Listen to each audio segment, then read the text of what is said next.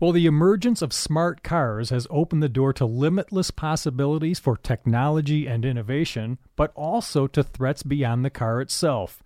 New research from Michigan State University in the Journal of Crime and Justice is the first to apply criminal justice theory to smart vehicles, revealing cracks in the current system, leading to potential cyber risks.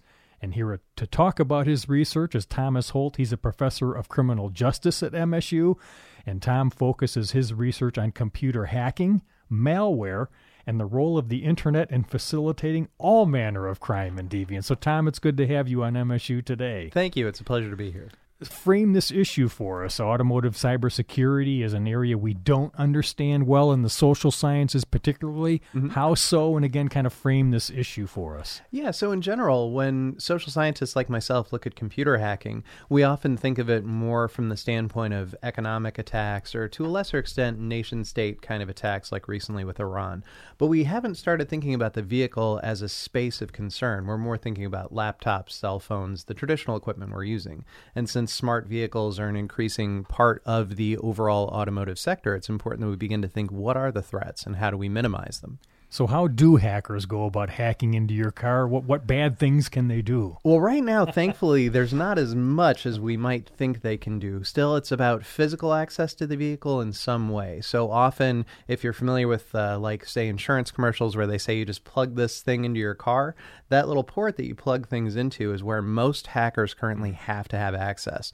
But as we get more and more vehicles with smart technology, with the ability to connect to the internet or to connect your vehicle through an app, that increases the opportunity for attackers to get inside of your vehicle or to cause harm. So describe your research. What did you do? What did you find? So we've been looking at the common attack vectors that can be used by hackers to affect vehicles.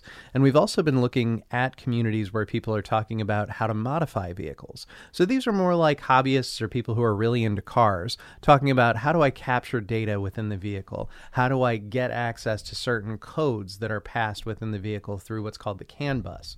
So hacking the CAN bus is really the optimal target for an attacker because that's where everything is being controlled. What is routine activities theory, which you based your research on? Explain that to us. Yeah, so routine activities theory is a relatively straightforward theory. It basically argues that you have to have someone who's motivated, whether it's economic, sexual, whatever the case might be, someone who wants to do something wrong, someone who can be there to potentially protect the target. So if you have, say, software guardians, if we're thinking about infecting a laptop or a cell phone, or in the context of a car, is there a cybersecurity component or program that can be used to help minimize that threat? So in the absence of a guardian and a presence of a motivated offender and a suitable target, you're likely to have crime. So if you can affect any one of those variables, you might decrease the risk of crime. So how do these cybersecurity issues differ from like a typical equipment recall? Boy, that's a really good question. When we think about, say, your cell phone or your laptop, you can download updates that'll patch over security vulnerabilities and make it safer to use the device. But for cars, we don't know if that's present yet. We don't have that same degree of kind of clarity of how the devices work. And so we have to find inroads to make consumers aware, here's your risk points. We have to make manufacturers aware you've got to do some education to your consumer base so they know here's what you have to do to protect your vehicle. And we also have to think through how the risk of remote attack could increase the likelihood of harm. And we're not talking about just having a computer go offline. Instead, we're thinking critically about a device. If it's in the road and it's being used, you've got potential loss of life, you've got damage to persons, to property, all kinds of things. So we might have to rethink insurance frameworks. We may have to think about how we, say, license people to use vehicles. If you've got a smart vehicle compared to, say, like a 1990 Buick, how those things work. So, Tom Holt, I mean, what do we do to combat this? I'm sure the auto companies in Silicon Valley are all over this, but what are some of your recommendations? So we often suggest that consumers really understand what it is that they're buying and ask a lot of questions and take the time to understand and simply ask, explain to me what this does.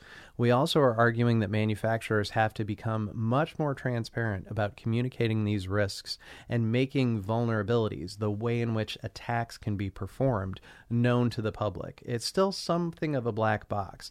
The challenge is that, say like with an iPhone, there's different versions of iPhone software, there's different models, but it's a smaller segment compared to, say, all the different product lines within Chrysler or Tesla or any other manufacturer. And since there's variations within all of those product lines in terms of how smart the vehicle is, you've got a lot of differential risk. And so making that information clear to the public is really important. So as you advance the research, Tom, what's next? What are you looking at as this field rapidly grows and becomes more prevalent? So we're really trying to optimize the amount that our research connects with the actual computer security, with the cybersecurity research community. Because as social scientists, we can understand the way that the humans are interacting with the vehicle, the way the attackers are thinking about the vehicle, but that doesn't necessarily inform building the software, creating the components, and building better mousetraps to help minimize attacks. So we've got to combine the two fields together, both the technical and the social, to do it better.